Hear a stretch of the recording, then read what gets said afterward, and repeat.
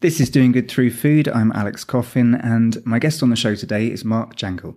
Hi. Hello. Mark is the co-founder of Street Kitchen, which served seasonal gourmet food at street food prices from mobile kitchens and fixed sites across London. And he's also the founder, more recently, of the Food Initiative, an organisation that supports sustainable farming practices. Mark describes himself as an environmentalist turned chef in high-end French restaurants, turned street food trader, turned entrepreneur. And he's passionate about the environmental impact of food. Through all those different roles that I just listed, he's approached the impact of food in a variety of different ways. So I can't wait to hear what he has to say about it. Mark, it's a pleasure to say welcome to Doing Good Through Food. Thank you. Really excited to be here. Hi. It's great to have you here. Chicken ice cream. Is it fair to say you've always been an adventurous chef? Yeah, I think I created chicken ice cream when I was must have been about 10 years old. My uncle challenged me to he was a bit of a joker, so he always was talking about chicken ice cream. And so one day we decided, while everyone was having an amazing roast chicken, that he would have to suffer the product that was chicken ice cream. Is it as good as it sounds? It's pretty awful, but I put a bit of time in there, so that kind of helped it a little bit. So I wanted to just jump right in as we sort of the interview proper. The thing I really wanted to ask you about first is sourcing of food, because I think through all the initiatives, through all the research that I've done, I think it comes across like that's something really, really important to you. In the things that I read, it seemed like a pivotal point was, or it seemed to me, correct me if I'm wrong, you were frustrated by a lack of information around the environmental impact of the food that you were serving as a chef. So you left the kitchen, put on wellies, and went to find out the facts. What did that actually look like? So basically, I'd done an environmental science degree. And part of my environmental science degree was meeting farmers as part of countryside management and understand the impact of farming on the land. When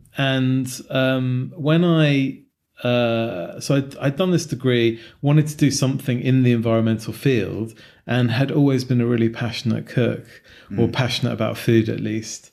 And so one of the girls on the course, on my environmental science course, bought me a cooking course for like a 6-week cooking course as a leaving present.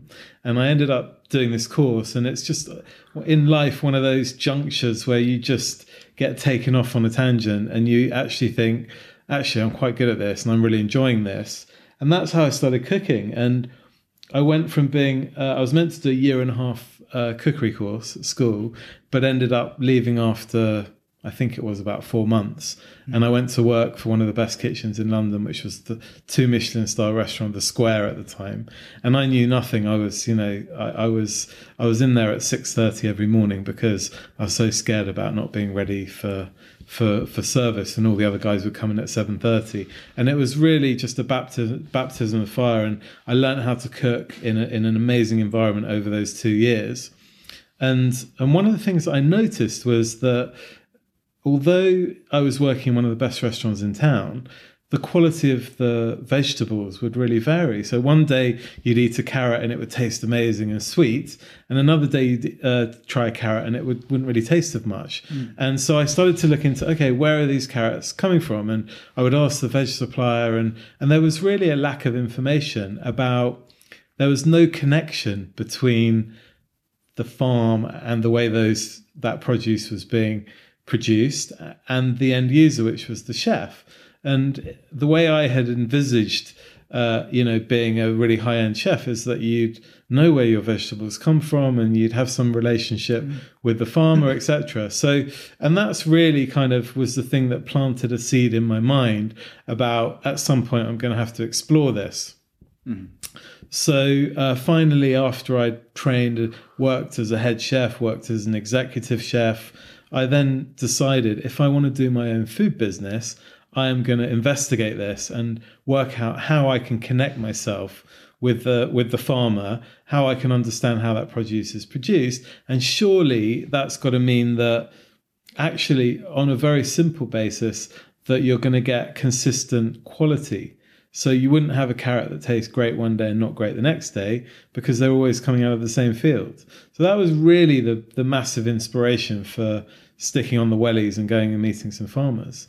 And then the other side really was looking at farms and understanding animal welfare and understanding how animals were reared and how much intervention there was. So I wanted to buy from a system where they didn't intervene with hormones and chemicals and all this sort of stuff, where the animal's own immune system was the thing that kept them healthy, rather than actually intervention with chemicals and stuff. So when you were trying to sort of investigate where these things came from, in the really early days, who were you asking, or who was it that you were talking to? Were they a sort of just a distributor of? So it's quite funny actually. So I one of the first farms I went to visit was a farm called Secrets Farm down in Surrey, and at the time, I think I know that Greg Wallace who's the famous MasterChef judge. Greg was partners with another guy called Vernon, and they were growing baby leaf salad down in Surrey at Secrets. And so I went down there just to check out this baby leaf salad. And in the middle of the field, I bumped into a guy called Richard Harding. And Richard basically is the most amazing wealth of knowledge about all different farming systems.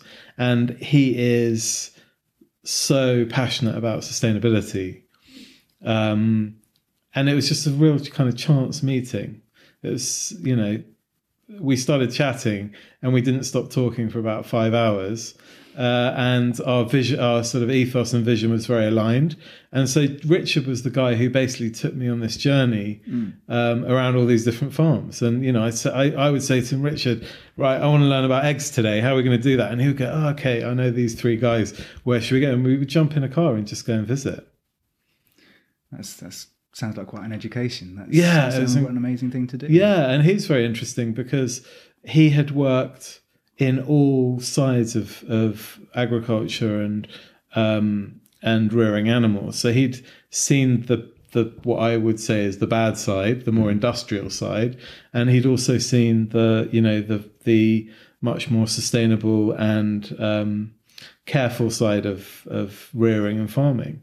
And actually, he's a consultant, so he would work for big companies, consulting on how they can improve, their processes, often to increase their yields and to become more, efficient. But also he's done lots of research into soil health and its impact on growing as well. So really interesting guy, really, really interesting guy. And we just happen to have this, be very aligned. And he's now still working on lots of projects around food waste and connecting restaurants and that sort of restaurants with farming cooperatives.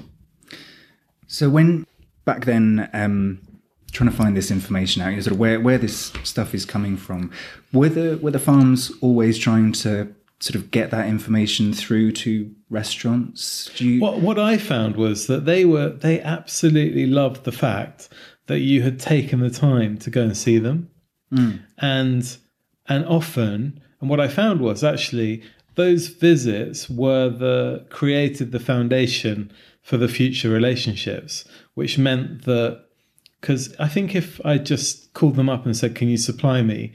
It was quite difficult for some of them to supply me because there weren't supply chains or routes in place. We had to form and build them.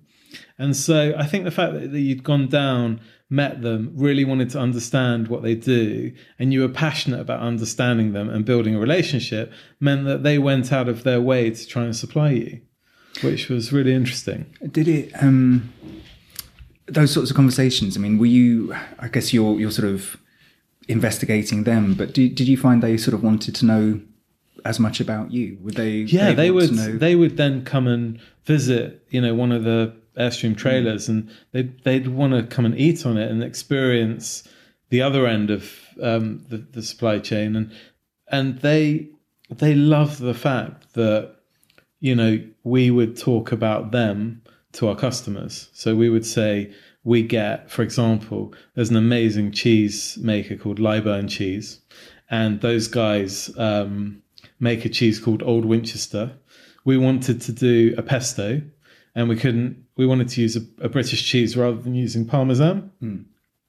And so we went to taste this Old Winchester, and it was great cheese, but it wasn't quite strong enough. So we said, "Can you age this for another 3 months, and let's taste it in 3 months' time?" Which he did for us, and then it really had it had the personality of Parmesan. So it was great in a pesto. And so for us, that was just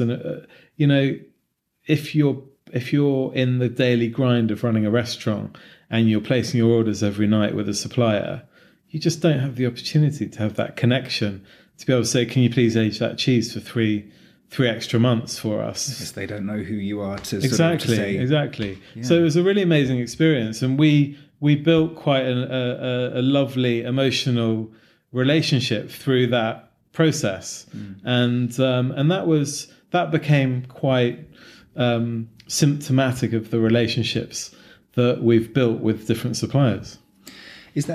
Do you think it's sort of if somebody was starting out and trying to build these sorts of relationships for themselves, or thinking that they already have a business and they want to improve them, is that the sort of, would you always recommend that, get out and talk to the suppliers and sort of find out really what they can do, what they're all about? I mean, is that the place to start? I think so. I mean, if it's something that you're feeling inquisitive about, there's nothing like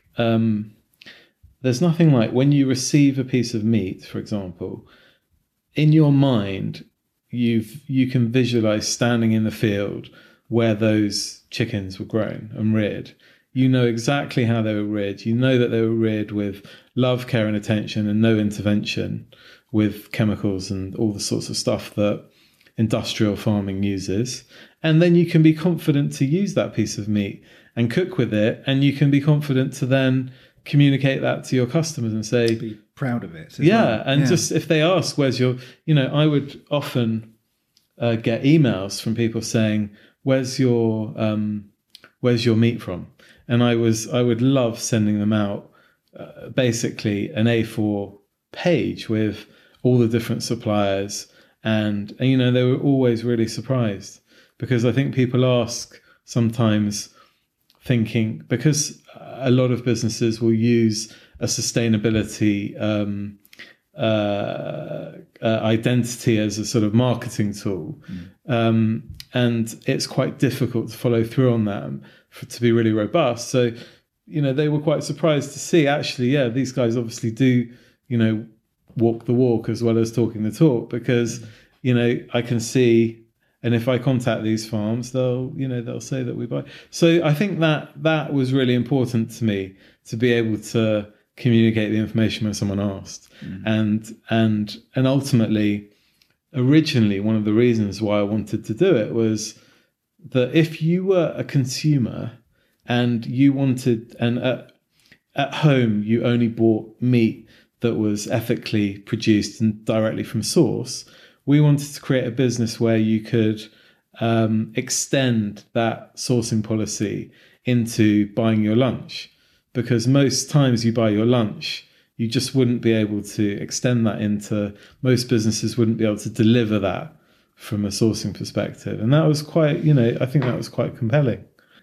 Did you have to build that in when you're having those conversations with the suppliers? You've got these sustainability, ethical production ambitions, and you've got sort of goals for sort of growth, for sort of volume as well. Did you have to have those kind of conversations with the suppliers to sort of build in that strength in the supply chain so that you could scale, so that you knew what kind of level you could take it to? Yeah, it's really hard, actually, to be honest.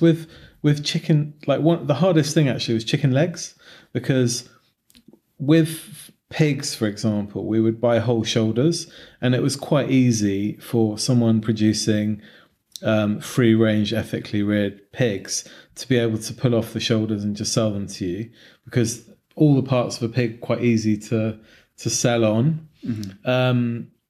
But with a chicken, it's particularly hard because the moment you break down a chicken into breasts and legs, as a farmer, it's much harder to make money on it. And so you have to know that. But we were only using legs because of just the system. In order to be consistent, we would brine and steam the legs for an hour and a half, pull the bones out, and then that was a really consistent, delicious, juicy piece of chicken. We didn't use breasts because breasts are actually much harder to cook and keep perfectly moist, cooked and not be dry. So it was really hard to get enough chicken legs to be able to supply even a couple of food trucks. And so at one point we were using 4 different farms and we were begging them for more chicken legs. So it's challenging. And what we found was eventually we found another business who would, we went out and found another business who could buy the breasts so that would allow us to take the legs, and it made sense from the farmer's perspective. It wouldn't be left with left with the rest, and everyone's happy. Yeah. Just out of interest, why is it that it's less profitable for the farmer once they've split it? Is it just that there's sort of waste in the system there? They can't sell it for free range chickens. They sell much better as a whole chicken rather than a breast, because it makes the breast really expensive. So from a sort of, I suppose, demand perspective, if you're going into a butcher, perception-wise, you probably would spend a bit more on a whole chicken. Whereas if you're buying the legs and the breast separately, the carcass ends up as waste. And so they have to charge, perception-wise, you're paying more per kilo for the breast and the legs. And I think that's why they always found it challenging to sell them in that format. That makes sense. It was just just wondered. That was interesting. Do they? I was wondering. I mean, not to sort of labour the thing on suppliers, but I'm interested in this because obviously you've built this sort of, you built this up with this ethos, kind of from the ground up. When you're dealing with, you said 4 chicken suppliers to sort of to meet your demand. Did you, if you're dealing with, they might be smaller producers to achieve these ethical ambitions, did you have to give them sort of certain assurances as well, that you would take a certain amount, for example, or was it always, that they? It was always we were always begging them for more legs. Right, it wasn't the other way. No, it was. We were always begging them for more legs, and we never had enough really, and it actually forced us at one point to buy, some from a source that we didn't know exactly. We were told they were from one farm. We weren't 100% convinced in it, in that particular supply chain, which felt really uncomfortable. So, I think being able to have a fully sustainable supply chain is always a journey. You're never going to be exactly where you want to be from day one or even from year 3. It's a journey to become more connected and to become more robust. Did you just sort of before we move on, but just staying with suppliers for a minute, did you often find when you started investigating supply chains that there was a sort of gap between what people, either a gap that you could prove or just a sort of, things not quite stacking up between what people said they were and what they actually were?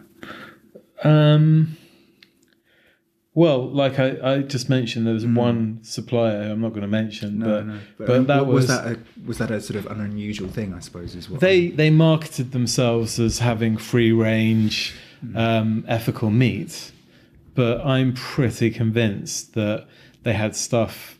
They always had availability, which is always something that you need to be a little bit suspicious about. And they weren't actually a farm; they were a supplier that was connected to farms. So yeah, you do, for me that didn't stack up, and it's a gut feeling thing. Yeah, if the gut's not feeling right, you kind of... And you feel uncomfortable about that. But yeah, when you, when you visit the farms, you start talking to people and asking lots of questions, you get the answers and you feel that you're getting a proper insight. Maybe we could. I'd love to ask you a bit about Street Kitchen, because it's things have moved on since there, which we will talk about in a minute. But the Street Kitchen was your sort of first move into the sort of delivering food in this ethical way to the public. It was sort of conceived as a pilot project, and it became quite established before you decided to change the model. Was it a surprise that it became established in that way? It's really hard to, looking back on it. I just did it, and it's one of those things that when you go from being an employee to an entrepreneur, you just take that leap of faith, and then when you're operating that business, you don't really have time to think about what you're doing. You just have to operate. You have to operate. You have to make sure that you've got the food there. And operating a street food business is, from a logistical point of view, really, really complex versus a restaurant. In a restaurant, I was going to say you and your partner, Jen, you both had high level restaurant backgrounds, but it is quite a different sort of business, isn't it? Yeah, it's much harder. What did you not know going into it? Is it just logistics? Or? Yeah, basically running street food business is basically half your time you spend loading and unloading, and like a much less amount of time cooking. Right. So in a restaurant, you get your deliveries, your kitchen is in one place, you prep and produce your food, you cook it, your customers come to you. In the street food business, you sort of prep as much as you can in a kitchen somewhere, then you have to deliver all of that stuff to where your customers are. So you're kind of going to your customer. And like someone forgets to pack the pesto, then it's like a panic to get back to the kitchen to pick up the pesto. And it's like, it makes it quite a complex, challenging thing to do. So I mean, operating it was quite challenging, and I was really pleased that people loved the flavour of the food, and that was the primary thing, really. And all of the sourcing of the ingredients was really something that was very important to me, but not something that I wanted to shove down people's throats. And for the people that actually were interested, they could check it out, and we were really robust. And for the people who just wanted a tasty lunch, they didn't, that it was a tasty lunch and that was it. For a street food operation, it was quite a broad menu. I thought, maybe sort of a restaurant sort of influence on it, or whether it was driven by what you wanted to do. But was it a conscious thing? I suppose a lot of street food businesses have, become sort of laser focused on maybe one thing, they sort of pulled pork or like ribs or whatever, as kind of singular as that. Was it a sort of a decision at the outset, like we're going to do a menu, give people choice and go that direction? Well, but yeah, I mean, Jen and I went out for dinner one night. We'd been talking for about a month about what we should put on the menu. And we really just didn't have a clue what we wanted to put on the menu. One night, went out for dinner, and it just clicked, and we wrote a menu.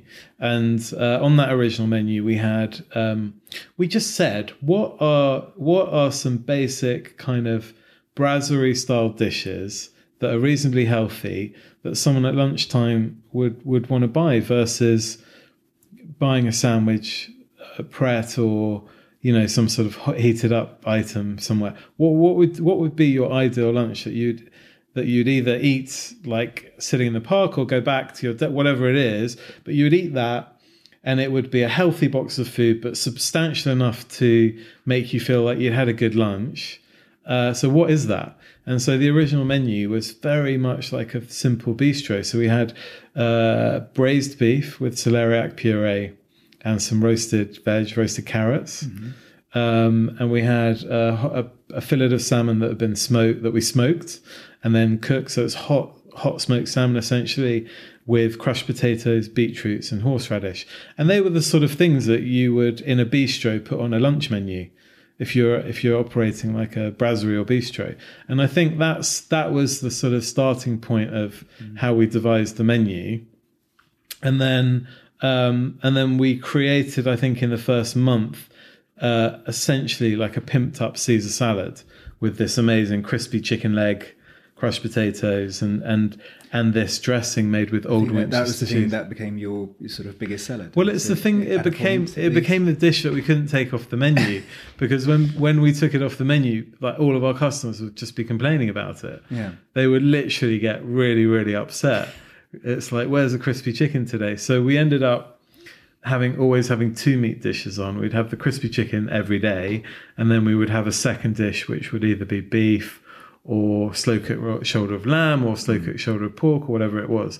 But the crispy chicken was just one of those dishes that the dressing was a Caesar dressing, but made with old Winchester cheese. Right. And it just was one of those flavor, and it had pickled red onions and croutons. So it had like the pickly flavors and this amazing old Winchester dressing, and the crispy chicken legs. A load really of moist texture in there as well. The sort of and it just worked. And so this is why you need the chicken legs. This is why we needed so many chicken legs. And so that and that kind of led. We always had a fish dish. We always had a second meat dish. We always had a vegetarian dish, which was whatever vegetables in season. So so that was kind of what led the menu.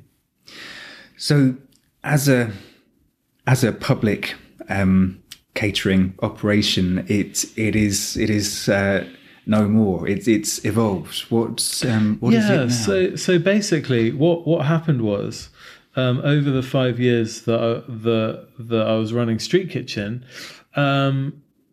there became a growing. Well, I suppose street food became really trendy, and so what happened was within companies would want street food at their private events, and so we started getting lots of inquiries to go and serve our street food or a variation of our street food at a corporate event, for example. And that became a growing component of the business, and it grew to a stage where actually I became my time. I couldn't give both parts of the business enough time. My time was diluted, and I wasn't really doing justice to either part of the business. And so I took a view that actually, although the whole of the street kitchen and street food retail business had been such an amazing experience and really kind of taught me about running a business and etc., that actually I really wanted to focus on the event side of the business, which was financially was at the time proving to be much more financially made more money. So and I decided, I don't want to be split between these two different businesses and really kind of fragmented and not really running either one very well. And so I decided to go back to my to the original ethos that we set up of the food initiative and try and bring sustainable food to the events world, and to really make a point of being not only being super creative, but also bringing a cool, funky street food edge, and at the same time as that, delivering proper traceability and sustainability to the event world. So the food initiative as an organisation sort of existed before Street Kitchen. It basically that was your kind it of existed initial... as a philosophy. Okay, I would say, and there were two sort of basic principles. One, that the guys that produce your food, and number two, that they have sustainability as their core ethos. And that was the philosophy that almost was that Street Kitchen became the first expression of that philosophy. And now the food initiative is the business that delivers the events. That's how... So I decided to change the name because there are a few reasons really. One that was that on the event side we were only getting street food inquiries, and we wanted to be more than just a street food event operator, and also because Street Kitchen didn't really communicate the fact that we have this sustainable sourcing policy and how much time and energy we spent on really galvanizing these direct supply chains. So I wanted that to be a really important component of the new business. And I think that's why I decided to call the new business the Food Initiative. So so the sort of sustainability of the supply chain, that's much more front and center. You were saying, the street kitchen the supply chain was there if people wanted to investigate it. But if they wanted to just, but it was kind of the biggest secret in the world. Yeah, which was really stupid because it was actually a massive USP. And I suppose I'd been a bit.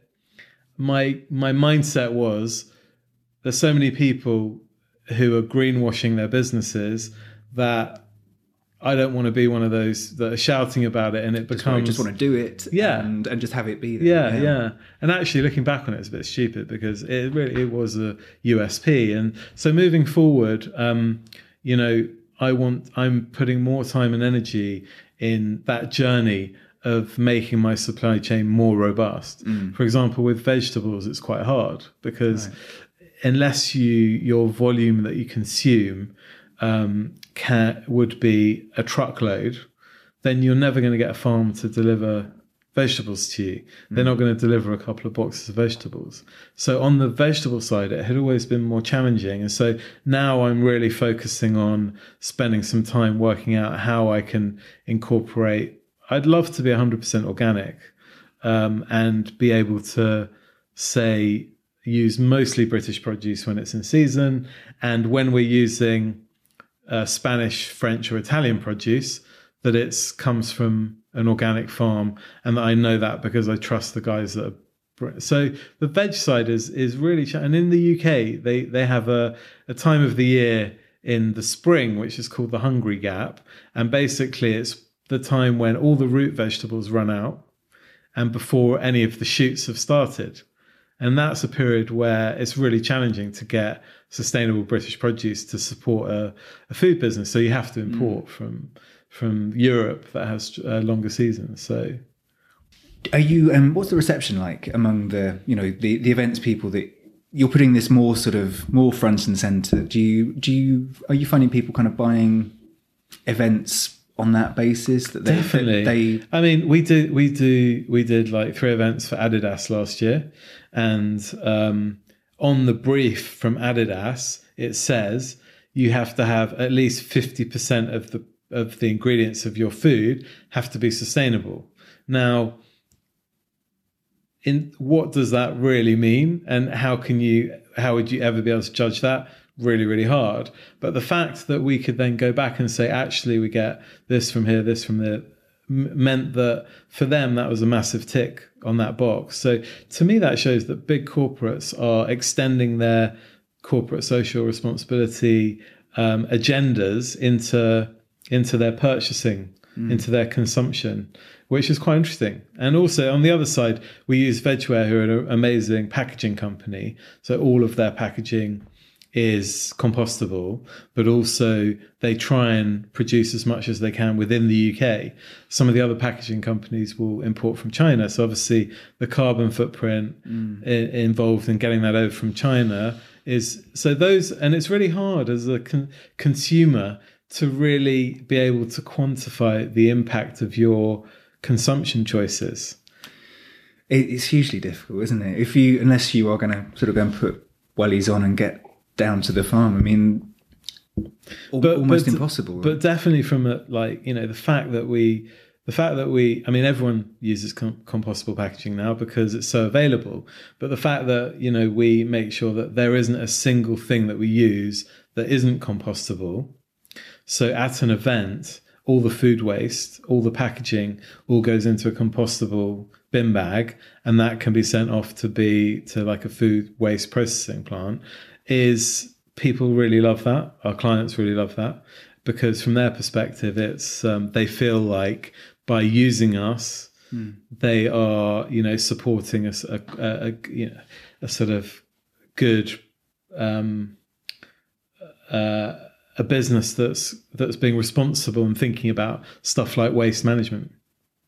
You started out into street food, like you said. Sort of, it kind of became trendy while you were in it. So you were setting up in kind of 2011, so you really kind of rode that street food wave.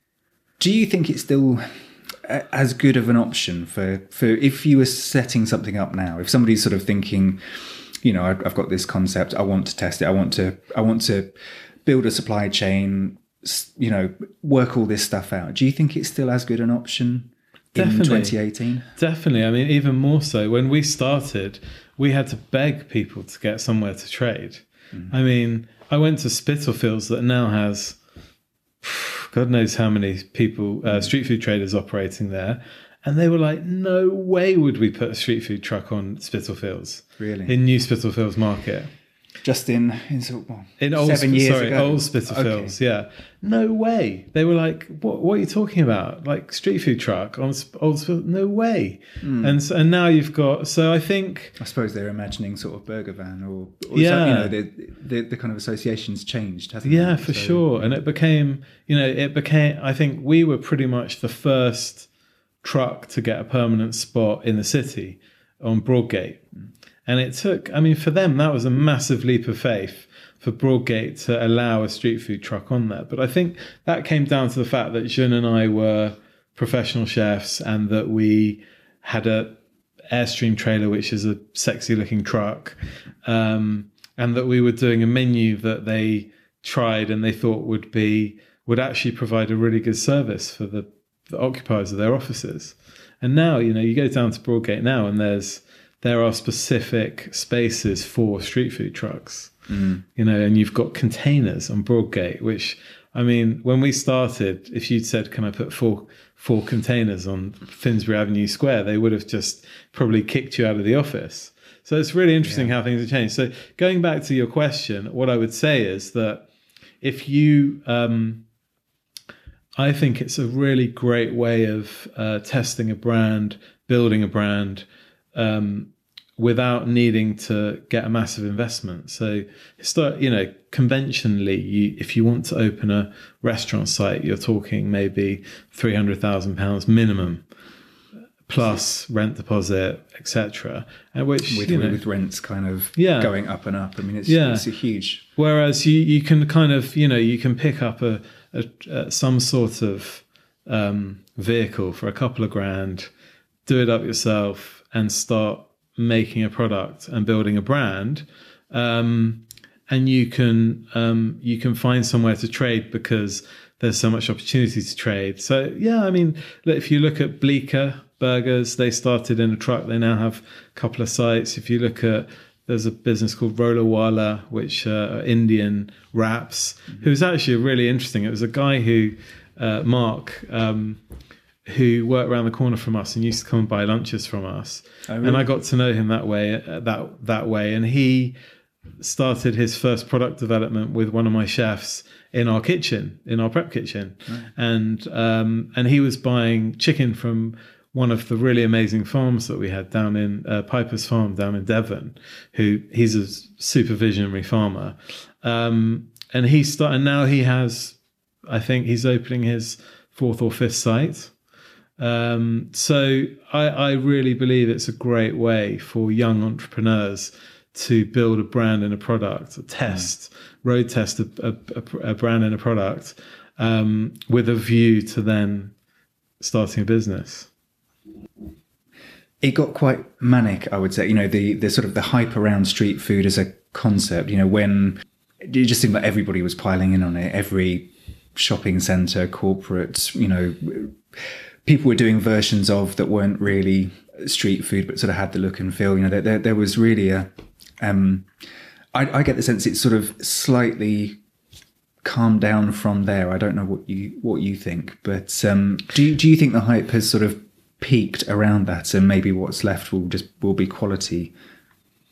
It's really hard to know. I think what probably has changed is that I think people thought, right, we can make loads of money out of this street food trend, whether that be landlords or people starting up street food businesses. And when you actually start setting up a street food business, unless you've got a great product that actually hits the right price point for the right people in that area, then people won't come back, or at least not enough people will come back to really sustain that business. So I think that process in itself weeds out the quality, or at least the products that are right at the right price for the right market. And also landlords, I think, have realized that you can't charge a street food operator the same rent that you might think about charging someone who's operating one of your sites on your estate, because it's like, operating a bricks and mortar site on your estate versus a piece of pavement. That I think that they didn't know how much to charge for that pitch, and I think they probably started off too high, and they've now probably adjusted to a level which makes it work for everyone. So I think that there have been those sorts of adjustments within the business which has allowed the businesses to become more sustainable, and for those pitches for the landlord to be more sustainable as well. So you think it'll sort of, perhaps at the level that it's at, find a sort of level where it can just be part of the landscape and a good option for people? I think so. I don't think it's going anywhere. I suppose that's the question, whether it feels like it's sort of the part of the scene. The hype has maybe died. But it feels like it's sort of, it hasn't fallen away with it. They're street food and pop-ups, and those they are still, they're there as a hopefully a permanent part of things. I think so. I think what's happened is the fact that there's been a movement meant that it has allowed young entrepreneurs to set up a business, because there's been a vehicle for them to do that. Whereas historically, they might never have done that. They might have carried on working in those restaurants or whatever it is. Yeah. And I think that it's popular. It's popular enough that there's no reason for it not to continue. I get literally so many emails like saying, "We really miss your street kitchen lunches." Like, you ever this is like a year later, we get emails just saying, "Oh, I'm sitting at my desk just dreaming about your crispy chicken box," and you're just like, so it's a lovely feeling, because you feel like, okay, we really hit the nail on the head with that. But it just shows that, I think, on the whole, when you've got a single owner operator, they're cooking fresh food. They're cooking it fresh and serving it, whereas multiple outlet retail businesses, on the whole, are reheating, and reheated food is never going to taste as good as food that's just been cooked on the spot. Plus, you're going to have, I think there's really something about having the person, the person that you're buying the food from is the person that sort of has seen this the whole way through, as opposed to, if you've got multi-site retail, you've got a manager who, even, they might be a very, very good manager, but they're not that person who's sort of 100% in it. It's, so you are finished with Street Kitchen, the retail side of it. I mean, when you get those letters saying, "Crispy chicken box, please," it doesn't sound like, it sounds like that's a lovely thing to read, but you're focused on the event side of things. What are the plans from here then? Where do you want to take the food initiative? So the areas within the event world that I'm most interested in are the people that want to, or the clients that want to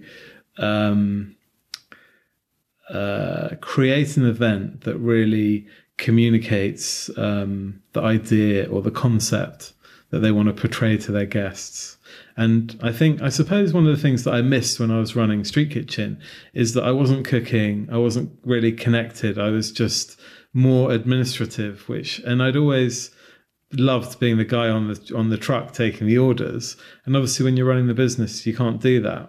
And what I've found, and so actually I found that I was not that happy, really. I was disconnected from the customers. I wasn't cooking anymore. I was just doing administration. And so now what the new business has allowed me to do is really to use my creativity, which I think is one of my really big assets, to be able to transform the idea or the big idea that someone wants to achieve through their event into the way the food is served, the type of food, and so I think within the event world, quite often you just get you say, right, we've got an event on 200 people, and then can you send me your menus? And we say, no, we can't send you your menus because we don't work like that. But we'd love to chat to you about your event, really understand your event, understand what you want to achieve, and then we'll come up with a bespoke menu and a way of serving it that's going to help you deliver the big idea of your event to your customers. And so I think for me, that's really, really exciting because it's kind of, it is very much aligned with the idea of a sourcing policy which is considered. You consider the event, every event for its own unique facets, and you deliver something that's exceptional, basically. So that's the direction I'm taking the business.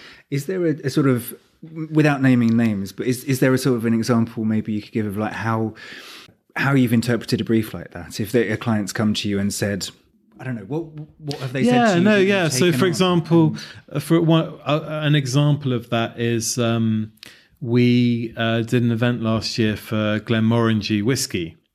And when we met them, they said so whenever brands like that do create initiatives, they often have a theme. So the theme of this event was called Beyond the Cask. And so it's a really cool event. They basically found a handmade bicycle, I wouldn't call them manufacturer, but maker in France. And they basically gave them the whiskey barrels that had come to the end of their life. And they said, can you turn this into a bike? And so these crazy French guys turned these whiskey barrels into the most beautiful handmade wooden bikes. Really sort of every top to tail. Well, the frame essentially, Wow. the frame, but obviously the wheels and everything else.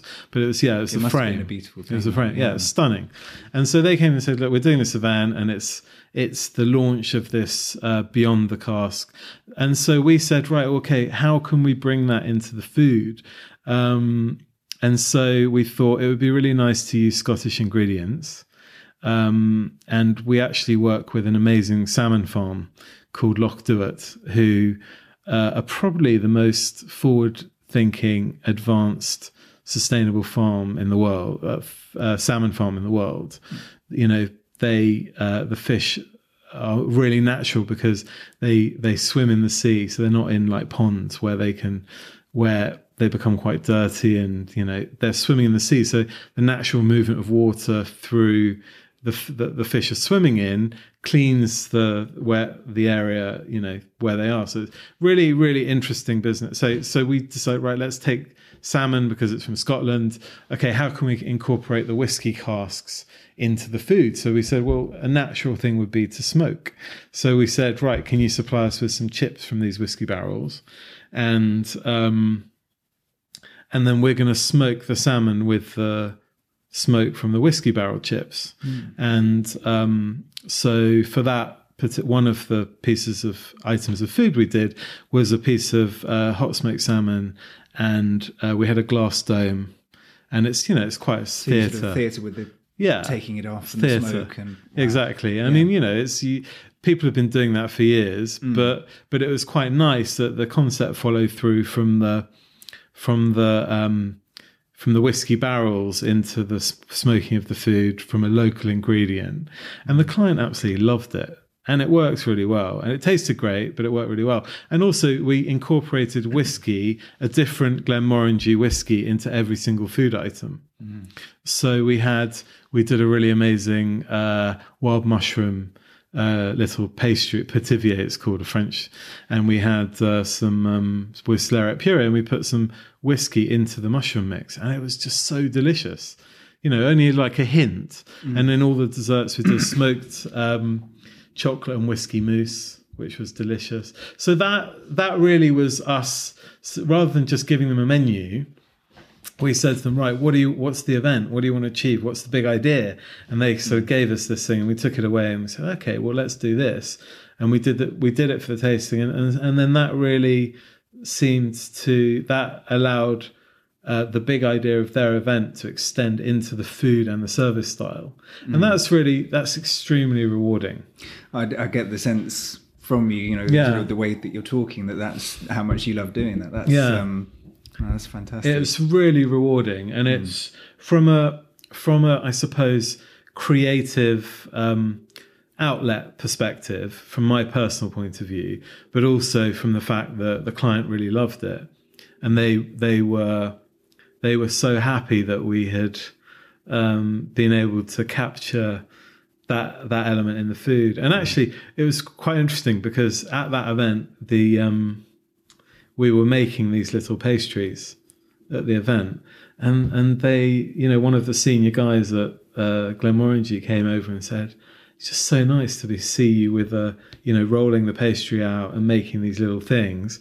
Often when I go to catered events, it's just all comes from behind a curtain, and I mean, we were in the back of house, yes, but they just said it felt like it was really proper artisan food, which was really nice. That was good. That's exactly what you want to hear, isn't it? Yeah. I tend to ask some more sort of general questions towards the end of the interview.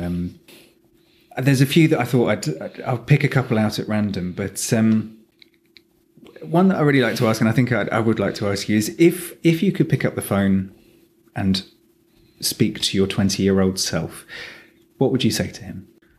Interesting. I mean, I suppose over the years there are times when opportunities arise, and I think as you get older, you learn to grasp those opportunities when they come along. And when you're younger, you kind of think, it's another opportunity, that's something. So I think I would say to, like, when the window opens, jump through it. Don't think about it, would be one of the big things. Because I feel like there are some, when I was, before I became an executive chef, when I was a head chef, there was an opportunity to open a restaurant with, there was a guy who's an investor. And looking back on it, I wish I'd done it, because I love restaurants. I love what I've done. And I think, what we've achieved with Street Kitchen was quite special. But looking back on it, I think at that point in my life, I would have loved to have been an chef owner of a restaurant. So I think that's one big thing. And then the other big thing, I suppose, is that one of the big things I've learned is that everyone, different people have different skill sets in life, and you can never be good at everything, and you have to, really understand what you're really good at and what you're not good at. And the things that you're really good at, you sort of spend most of your time on. And the things that you're not great at, you spend least of your amount of time on. So I think those would be the two sort of key things that I'd be telling myself. Well, so it sounds like that's what you were saying with the creativity now, like that. Yeah. That's where you want to be. Yeah. And I think that's great advice. I'd like to ask you another one. If thinking about food in the UK, and however you want to sort of interpret that, if I say success, is there someone that you think of in particular, and if so, why?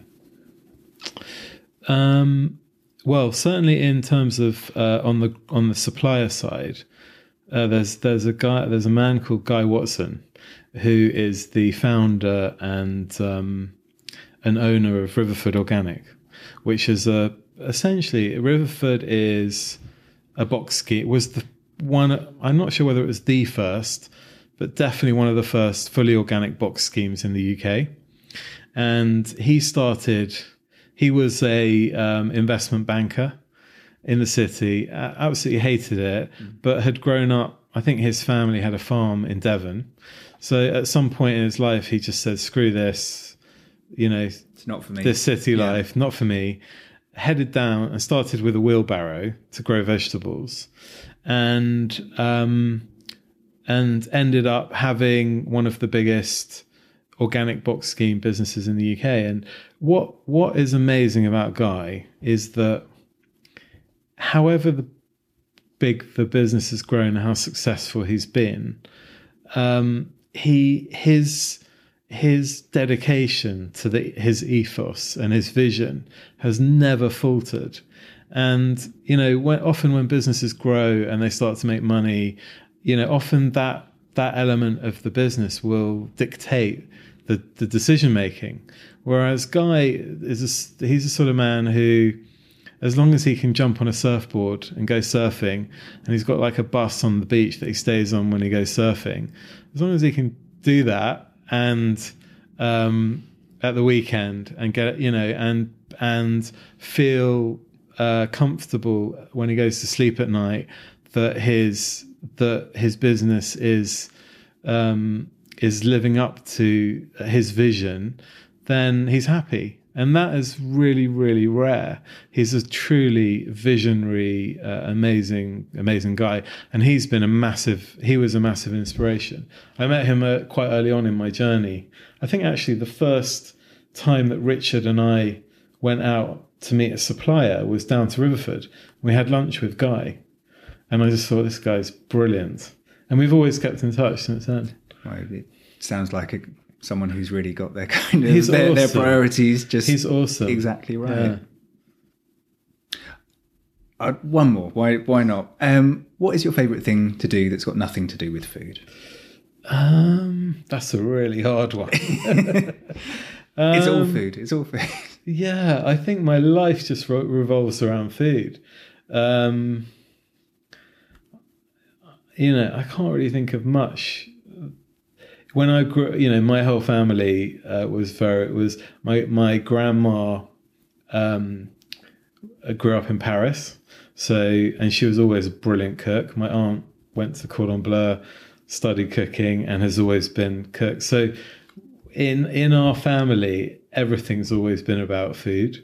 And so I suppose when I'm not sort of cooking it and I'm thinking about, right, what farm can I go and visit, or what restaurant can I go and try, or what new recipe can I be inspired by, which is probably a really crap answer. No, not at all. But obviously, when you it's quite interesting actually when you start to have a family. So I've got a son, 4-year-old son.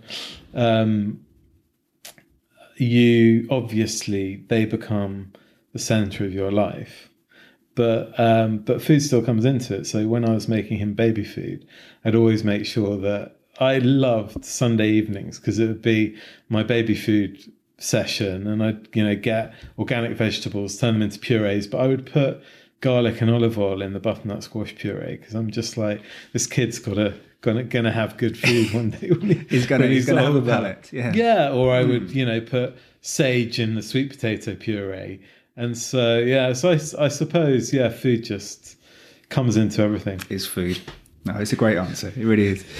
And I think probably a great point to leave it on is, I'd just like to say thank you. It's been really, really, really enjoyable to sit down and talk like this with you. And, thank you for your time. Not at all. It's just lovely that you're interested to hear about it. So really, right. Thanks so much for your time, taking the time to come and see me. Well, it was my pleasure. Thank you to the people listening as well. Thank you for your time listening, and we'll see you next time. Thank you very much. Thanks.